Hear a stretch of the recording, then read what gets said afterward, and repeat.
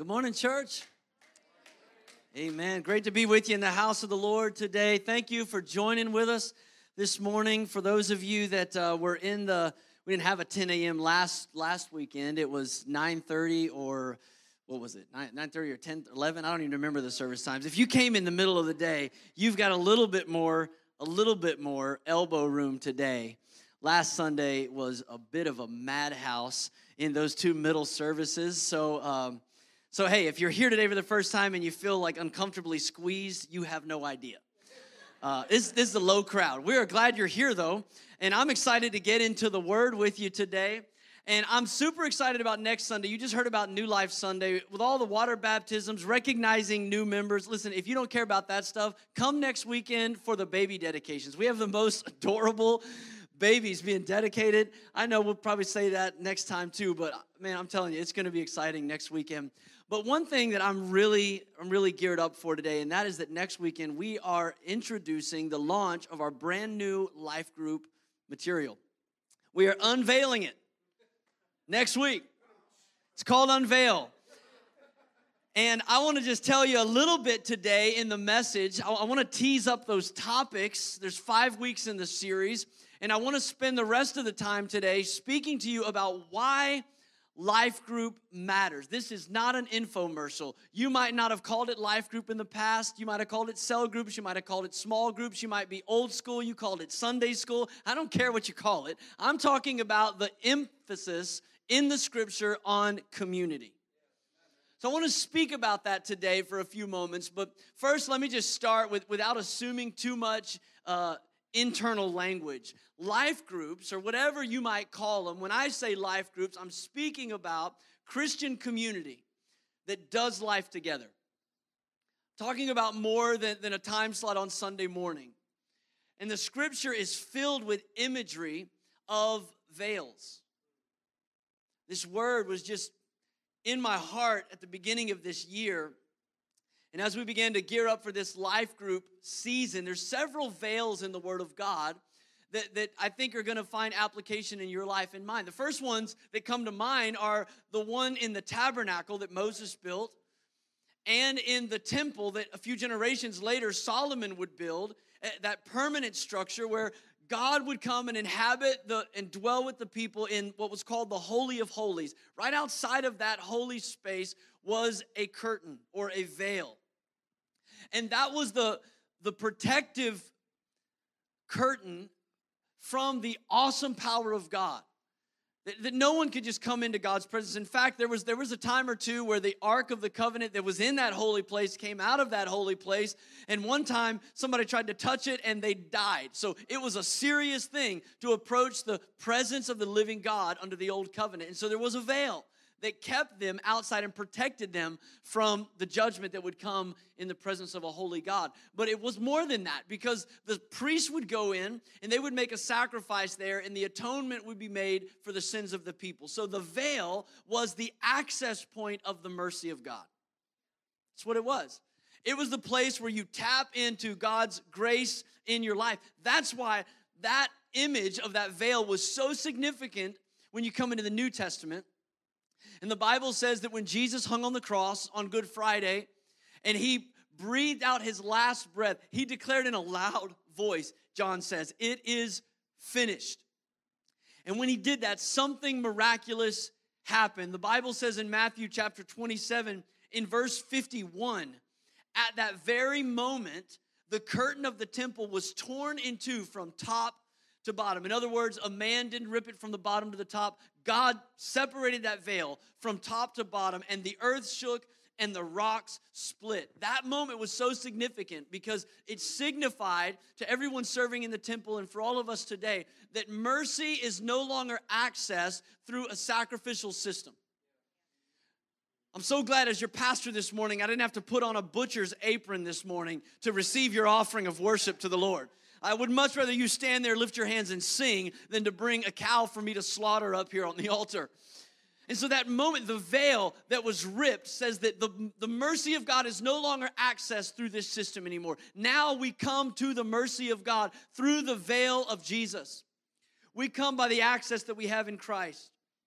There's another veil that Jesus spoke about. He said the religious leaders of the day were blind guides. He said they were blind guides because there was a veil over their understanding of the Scripture. When they tried to understand it, they couldn't understand the Scriptures. In fact, even when Jesus met Saul of Tarsus, some of you remember that story in Acts 9, on the road to Damascus. He's the most religious of religious people, and he's on his way to persecute Christians, and Jesus just stops him in his tracks right there on that Damascus road. And the Bible says that in that story, literal scales fell off of Saul's eyes. It was a miraculous illustration of what God wants to happen in the life of every person that surrenders fully to him. Not coming to God through man-made rituals or religious traditions, but coming to God with a pure heart and clean hands. And he said scales fell from his eyes. Then Paul, later, same guy, wrote a letter to the church. In fact, if you have your Bible, I want you to go to 2 Corinthians with me. I want you to see this. 2 Corinthians chapter 3. Paul's writing a letter to the church, and he's talking about this veil that he is well aware of, that blinds the eyes of religious people. 2 Corinthians chapter 3. And he says in verse 15, even to this day, when Moses is read, a veil covers their hearts. Can I tell you what God wants to do in this season for some of you is he wants to lift the veil of a works-based approval with himself. Some of you, your eyes are still blinded. You still feel like if I do this, if I don't do that, if I show up here, if I stop showing up there, if I get all these things right, check all the boxes, dot all the I's, cross all the T's, then God will accept me. Then I can breathe a sigh of relief in church this morning. And I'm telling you, God wants to remove that veil. God wants you to get a revelation of the loving Father that sent his Son to die for you, that you can come just as you are into his presence. The religious leaders didn't understand that. God wants to unveil our eyes. He wants to unveil our hearts to recognize the work of the Holy Spirit in the lives of believers. There's another veil that we're going to talk about in the Life Group series. And the Bible actually begins and ends with a picture of a wedding. If you think about it, in Genesis, the Bible says that God took on the role of father of the bride. It says specifically, and he brought her to the man. So he made the woman, and then he brought her to the man. And then in Revelation, we get another wedding picture. But in the first wedding, the groom was the first man, the first Adam. In the second wedding, at the end of the book, we get what 1 Corinthians 15 calls the last Adam. The groom is none other than Jesus, and the bride is the church. And so we get this picture of the wedding veil. And the wedding veil, it communicates being set apart. It communicates being sanctified, being holy, being preserved for something and someone special. And then the veil also speaks to us about an invitation to intimacy. Can I get a married amen this morning? Anybody in the house? Okay, you understand the message in the veil. There's intimacy beyond the veil, and it speaks to us from God's word about his invitation to us for a deeper relationship. Some of you are still deciding if it was okay to laugh at that right now. I can tell. You're like, marriage conference, sign up by Wednesday. I'm going to resist the urge to preach on marriage now, but there are pictures for us all throughout the Word of God, and I don't have time to unpack them all today, but I want you to know that there is a powerful, powerful picture, the most powerful veil picture in the Scripture. The Bible says in Hebrews chapter 10 and in verse 20, and I love it in the New King James Version because it speaks to us about that veil that the high priest would go through to make sacrifices, the access point of mercy. And then it says this, we enter by a new and living way, which he, Jesus, consecrated for us through the veil that is his flesh. Aren't you thankful we have access into God's presence through Jesus today? Amen. That's the testimony of the church. that we can come before God in Jesus' name, that he himself became the veil for us. In our life group series,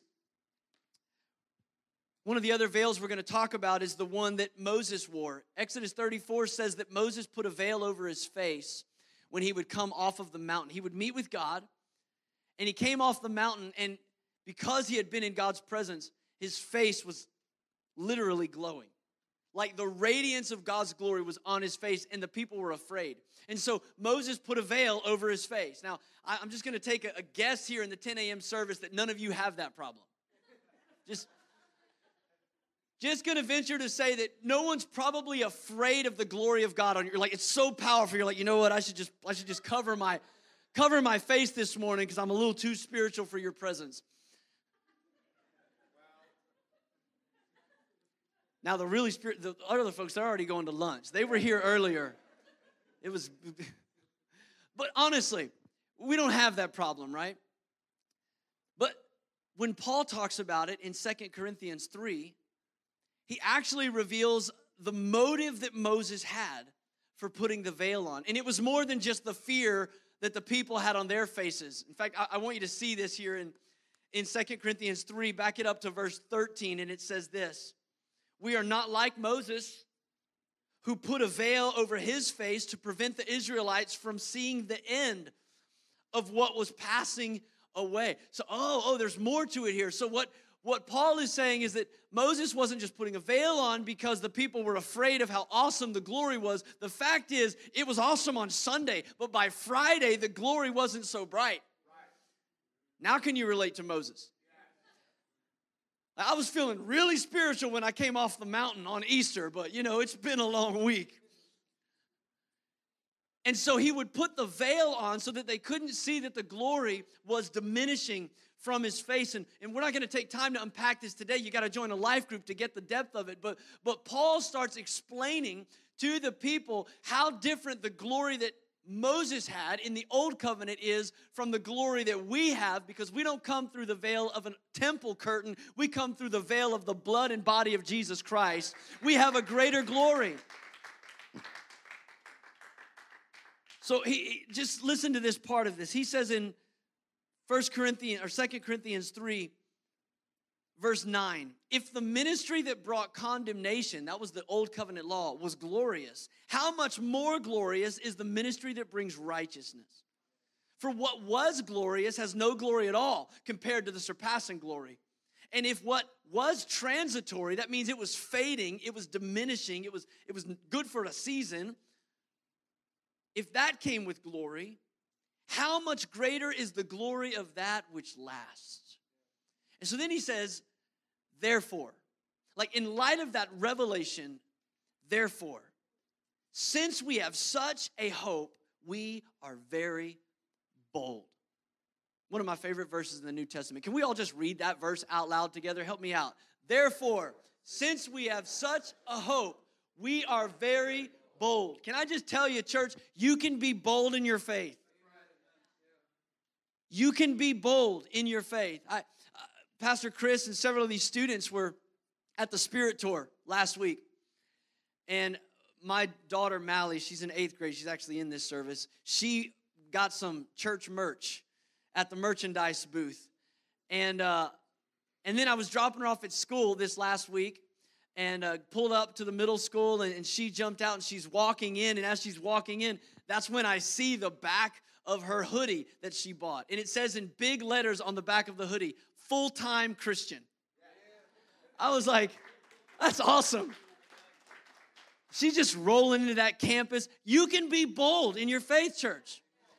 And we don't walk in with boldness because we have this false sense that we know better than everybody else, or that we always get it right and we never get it wrong. No, we have a boldness because the glory that is beheld behind the veil of the blood of Jesus has been revealed in our lives. We have boldness because of the glory of God. Jeremiah, I love the revelation he got about our confidence. In Jeremiah 9, verse 23, it says, this is what the Lord says. Let not the wise boast in their wisdom, or the strong boast of their strength, or the rich boast of their riches, but let the one who boasts boast about this, that they have the understanding to know me, says the Lord, that I am the Lord who exercises kindness, justice, and righteousness on the earth. For in these I delight, declares the Lord. God's saying through Jeremiah, you've got a right to boast. You got a right to be loud and proud, full-time Christian. Not part-time, not nights and weekends, full-time, overtime. Come on. He said, you can be bold. Be bold in this, that you know me, that you know my nature, that I'm a God of kindness, I'm a God of justice. He didn't say you can be antagonistic. He didn't say be a jerk. He didn't say look down on people. He didn't say use your Christianity as a political platform, but he said you can be bold. And so when Paul's just relishing in the glory of the new covenant, he says, therefore, we are very bold. And then he follows that statement with verse 13 where we started. Look at it again. 2 Corinthians 3:13. He follows that with saying, we are not like Moses. Because we all know what Moses did. But I want to, for the rest of our time, I want to push back on that just a little bit and ask, are we? Are we? Are we like Moses? Do we conceal the diminishing glory of God in our lives? Are we feigning spirituality when we come into his house to worship? Do we put on the glory like a pair of church clothes? I mean, let's be honest, it's easy, right? It's easy. It's easy to do it. There's a real temptation to want to just be what I would call an Instagram believer. An Insta Christian, if you will. That's the ones that are always very careful to always filter their image. To always make sure that they put their faith in just the right light. To crop out all the ugly things in the background, in the backdrop of your story. The Insta Christian is really the kind of person that can, man, you struggle on Friday night. You had a hard week and a difficult weekend, and man, your faith almost slipped, and you just by faith and will and dogged determination, you drug yourself into the house of the Lord, and then your brother, your sister says, hey, man, how you doing? I'm blessed and highly favored. How are you? Right? You're struggling. I mean, you've been sitting at the kitchen table for 3 hours trying to figure out how to make ends meet. How are we going to pay these bills? How am I going to pay that back? How are we going to do? And then somebody asks you, on the weekend, man, how are you doing? Man, God is good all the time. And all the time, God is good. Isn't it easy to do that? I mean, you're struggling in your relationship. Your kids won't talk to you. There's tension in your marriage. You can just bokeh that right out, just out of focus. Just leave that in the backdrop and come on in on Sunday morning like everything's just fine, everything's going good. Now, what's wrong with that? What's wrong with doing that? Because let's be honest, none of us actually want Sunday morning to become laundry day, right? Like none of us want to show up on Sunday morning where everybody just puts their stains out on the line and we can all look at everybody's faults and yep, that's pretty bad. Yep, you're messed up too. Yep, you're messed up too. We don't want Sunday to look like that. See, the real problem is not with how we do church on Sunday. The real problem is when Sunday is the only time we do church. There's nothing wrong with this hour. Thank God for this hour. My faith is high for what God's going to do in this hour. But if this hour is the only hour, you don't understand what the church is. Because ultimately, the church is not a place we go, it's a people. And more than that, it's a family. The church that Jesus launched was not a crowd of weekend spectators. It was a family of daily participants. When you read about the church in the New Testament, you understand that, yes, it started as a crowd gathered, but it grew as a community was scattered. As they went out from a central place in deep covenant relationship, forced outside of the gathering space. You read Acts chapter 2, and you can see that the day of Pentecost, the birthday of the church, the Holy Spirit descends. You know the Holy Spirit descends because there's a physical reaction when the Holy Spirit comes. They began to speak in tongues and prophesy. Nobody left the upper room wondering if they got it. Like, the Holy Spirit showed up and the gifts were on display. And they came out and people saw that and they heard it. Verse 5 says this. Now there were staying in Jerusalem at that time God-fearing Jews from every nation under heaven. And when they heard this sound, how many of you know when the Holy Spirit moves, it might get loud? It might get loud. Don't start them. They love that song too much. They heard something. And it says this, a crowd came together in bewilderment. I thought this week, if we start a bus ministry, we ought to name it In Bewilderment. Like, just name the bus Bewilderment. Wouldn't that be awesome? Like, just everybody's coming. They're not coming because we're giving away prizes or Easter eggs. They're coming because the Holy Spirit is being outpoured and people are acting different because of it. And they're not coming like, oh, this looks great. They're coming going, what in the world is happening here? They show up in bewilderment. And then it says, because each one heard their own language being spoken. So, in other words, something supernatural, unnatural, unexplainable was happening in that moment. That's how the church started. But when you skip ahead to Acts chapter 8, persecution has broke out.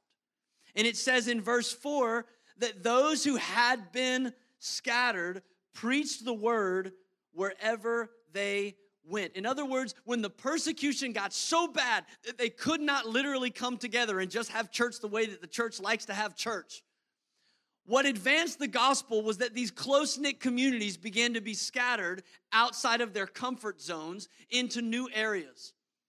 Thank God we don't live in that reality today in America. We still can come here and sit on padded chairs in air-conditioned rooms and with lyrics on the screen, and we can worship together. I don't know if we'll always have that privilege in our lifetime or not. But what I want you to see is that the church did not fold under persecution because they understood that the church was not just a crowd gathering. It was a community of people that were in deep fellowship with one another. The unstoppable power of the church has never been the size of the crowds. It's always been the depth of community. That's always been the power of the church. And can I just say, that's why you need a life group. I'm not pushing a program today. This is not an infomercial. You need to be in community with other believers. You need to move beyond rows into circles. You need to move into conversation. There needs to be a place in your faith that you can go beyond the veiled glow of this experience. I'm not calling you a hypocrite. I'm not saying you're not being authentic this morning. I'm just saying we can't go there with everybody. This would be a really chaotic counseling session if we tried that, right? Like, we can't go there. Like, we got to just put on faith and say, you know what? God is good. I'm going to bless his name, and I'm going to leave my issues in the car or at the altar, better yet. But I can't talk to anybody about my problem in this moment. One guy gets the mic. But if we're going to go to where God wants us to go, then we have to say, you know what? There's more to God's plan for the church than 1 hour on the weekend. There's more that God has. We have to go deeper in community, church. We have to go beyond the veil of occasional encounters with God and his people. You know, the Bible, in the New Testament alone, there are 59 places where we're commanded to do something to or for one another. 59. Almost 60 places that tell us specifically, as the church, we should do this for them. I love the way Pastor Andy Stanley says it. He says the primary activity of the church seems to be one anothering one another. Like what's the church supposed to do? When you read it, they're all of a sudden doing this for one another, doing that for one another. And a lot of those things we read about, like being kind to one another, serving one another, waiting for one another, gently, patiently tolerating one another. How many of you know that one takes some work sometimes? But those things, they flow supernaturally. I almost said naturally, but they flow supernaturally out of your relationship with Jesus, but none of those things are done unto Jesus. They're done unto other people. That means that in order for you and me to fulfill the command of God and the purpose that He has for the church, we have to be involved with other people. We have to be in Christian community. And maybe no scripture in the New Testament says it more clearly than Galatians 6:2. Because in Galatians 6:2, it says that we are to bear one another's burdens. It means to come alongside, to help carry the load, to lift each other up. And he says, when you do that in this way, you will fulfill the law of Christ. Like, this is how you obey Jesus, he says. And what is the law of Christ? Well, Jesus said clearly in John 13:34, a new command I give you, love one another. Now, you know, when he said that to him, they thought, well, that's not a new command. Love one another, that's in the old covenant too. It's not like, some people think like the old covenant was a harsh, angry, judgmental God, and the new covenant's like happy, pat the children on the head, Jesus. No, God's been a God of love from the beginning. God is love. And so Jesus says, a new command I give you, love one another, but he wasn't finished. He said, love one another as I have loved you, so you must love one another. Oh, that's different. That's different. How many of you remember what happened last Friday? We celebrated the sacrifice of Christ on the cross. Jesus died for them. And he said, so here's the new commandment. The way that I loved you, that's how you love one another. You give sacrificially of yourself. And the only way we can do that is in the context of community. It is essential to our obedience to Jesus Christ that we do more than just attend. The word of God that was spoken to my heart for our church in 2022 is wilderness. We preached a whole series on the wilderness earlier this year. We followed the story of God's people and how Moses led them out of bondage, and the wilderness was a place of deliverance, and how God provided for them, and it was a place of discipleship, and they exited the wilderness into the promised land, and we see that whole story. But I love this thought that I read from author Erwin McManus. He said this, from my vantage point, if we were to engage the Bible as a study of human sociology, the word that would emerge is tribe. The entire journey of Israel is about becoming a people. In fact, if the scriptures are to be taken seriously, there is no journey toward God that does not bring us to each other. Think about that. Your tribe. And I just can't help but wonder when I read that thought, maybe God's plan for your life in 22 is that you would find your tribe. Maybe God's key for the wilderness this year is that you would come out the other side knowing who your people are. That you're not just some spiritual lone ranger out there trying to just make your way and kind of pop in occasionally and hi, God bless you, how are you doing? Same as last week. But you would actually know people and they would know you. That you would have an intimate relationship, that people know your story. I love the book of Ruth. It tells the story of three widows. Naomi and her husband Elimelech, and their two sons, they leave Judah because there's a famine. They go down to Moab. While they're there, they meet these two beautiful Moabite women, and their sons marry them. I don't know if it's because of the famine or a tragedy. We don't get all the details, but all the men died. Elimelech and his two sons died. So now there's Naomi and her two daughters-in-law, Ruth and Orpah. They're living together. And so Naomi says, listen, girls, I'm going back to Bethlehem. I'm going back home to my people. You should go back to your moms. Just go back to your own homes and try to get a fresh start. Now, pick up the story with me in Ruth chapter 1. Verse 14 says, at this, the girls wept again. Then Orpah kissed her mother-in-law goodbye, but Ruth clung to her. Look, said Naomi, your sister-in-law is going back to her people and her gods, Go back with her. But Ruth replied, don't urge me to leave you or to turn back from you. Where you go, I'll go.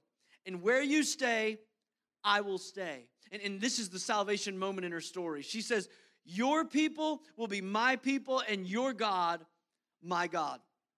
And where you die, I will die. And there I will be buried. May the Lord deal with me, be it ever so severely, even if death separates you from me. You know, I had this funny thought. Next week, we're recognizing new members on New Life Sunday. I thought maybe verse 17 should be our covenant. Like, that's intense, right? Like, I'm with you. May God judge me ever so severely if anything but death separates me from you. Like, I mean, come on, Ruth is like, I am all in. It's because she understood something. You don't just come to God as a child. You come into a family. You come into a family. And so Ruth understood, like, I can't go back to Moab. I can't go back to those gods. I can't go back to my biological family. I came into a covenant. Your God is now my God. So you are my family. Where you go, I'm with you. Ruth discovered her tribe. And with that, she discovered her destiny. That she would give birth to a son who would give birth to a son who would become an heir to the throne, David's throne. She's in the lineage of Jesus because she understood something that all of us need to remember, and that's this. Your best future is waiting in your deepest relationships. Think about that. Your best future is waiting in your deepest relationships. Think about your own family. I mean, I've said many times, if I pour my heart and my soul into building this church, and then my 3 daughters graduate high school, and at the same time, they graduate their faith, I will call all of this an exercise in futility. I will consider everything that God's used me to build here an absolute failure. Absolute, utter, dismal failure. Why? Because I know my best future is waiting in my deepest relationships. And if these girls go off and marry a bunch of heathens, and I got messed up grandkids, come on. I mean, some of you're like, oh, that marriage seminar sounds good. $50, I don't know. Hey, $50 for the most important relationship in your life. You get the books, you get the chicken sandwich, you get the whole deal. Right? Your best future is waiting in your deepest relationships. Ruth got that, and she's like, do not ask me to leave you again. I wish people felt that way about their church. There's an African proverb that says, if you want to go fast, go alone. But if you want to go far, go together. How many of you know this is not a sprint, it's a marathon? It's a marathon. Ruth said to Naomi, she said, I'm with you. And I just wonder this morning, who are the people that you would say, like, I'm with you? I'm with you. I mean, outside of your immediate family, hopefully you can say that if you're married or to your children or your parents. But I mean in your church, who can you say, I'm with you? I'm bound to you. When you look at the New Testament church, you discover that when the Holy Spirit was poured out and the church was launched, yes, there was a crowd that gathered, but pretty quickly after that, there was a community that was formed. A deep-rooted community. I don't have time this morning to read it to you, but in your own time, go and just read the final paragraph of Acts chapter 2, that day of Pentecost experience, from verse 42 down to about 47. It lists all these incredible things that started happening naturally in the life of the church. They began to study the apostles' teaching. They started diving into the Word of God. That's what Life Group is, by the way. It's different than getting together for Monday Night Football and eating wings with the guys and watching the game. Now, they're both awesome.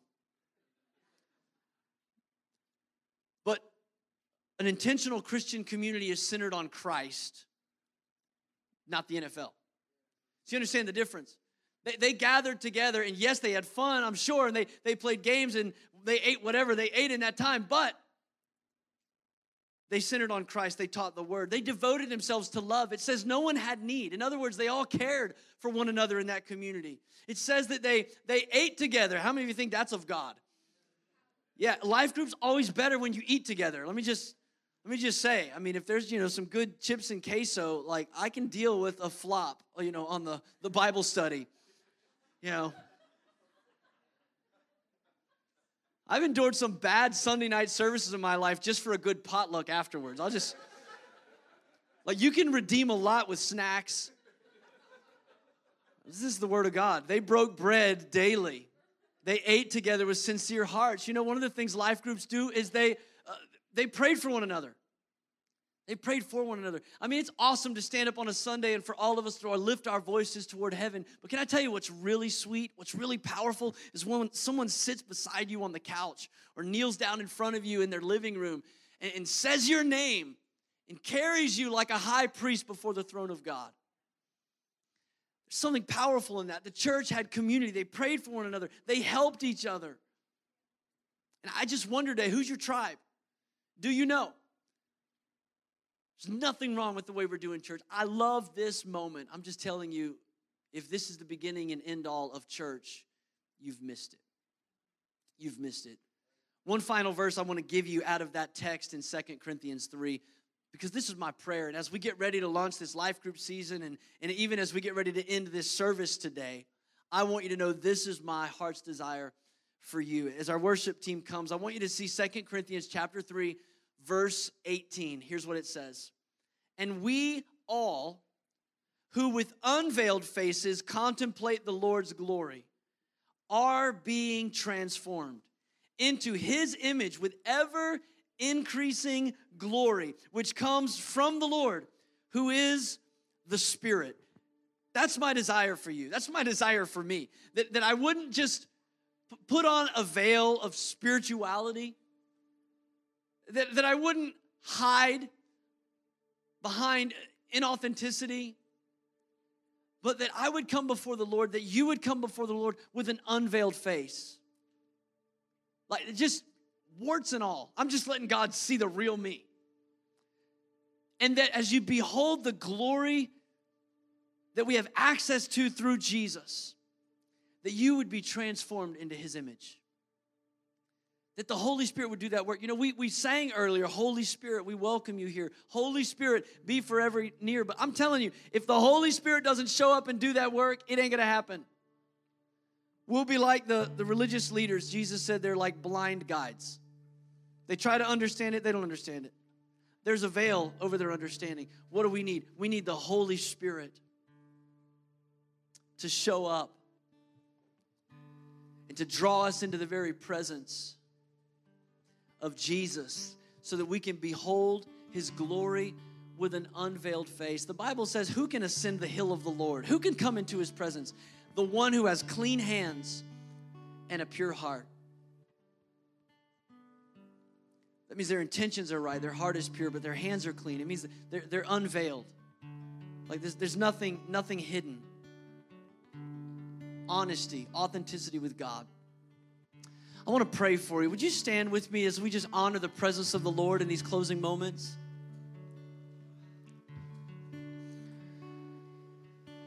Maybe you're here today and you've got that Sunday morning glow up, like everything just looks great. God's countenance is on your face. But maybe inside you feel 1,000 miles away from the Lord. Can we just be real with God in this moment and just take that veil off before the Lord? Can I just invite you to move right now into his presence? To move into his presence. Say, how do I do that? Faith. Faith. We just move in by faith. The word of the Lord says we enter into his gates with thanksgiving. We come into his courts with praise, not with arm twisting, not with begging. We just move right in. We're invited right in. I want to invite you right where you're standing to just move in. Father, today I thank you that we have an invitation to go beyond the veil, the place where mercy is accessed, the point where grace is poured out for us, the veil of Jesus' body that was crucified for us on the cross. Lord, I thank you that today we can come in Jesus' name and by his blood, and we can access the very throne of God. Lord, we want to just get a glimpse this morning of how good you are. We want to get a glimpse of how awesome you are. Lord, we don't want to boast in our wisdom, in our wealth, in our riches. Lord, we want to make our boast in the name of the Lord. And that we can know your loving kindness and your goodness and your righteousness and your justice. Lord, this morning, I pray the prayer that you told Moses to have the priest pray over all the people. Lord, would you bless your people? May the Lord bless you and keep you today. The Lord make his face to shine on you and be gracious to you. The Lord turn his face toward you and give you peace. Lord, would you let your countenance shine on us, and as we behold your glory, Lord, may we be transformed into the image of Jesus. In Jesus' name, Lord.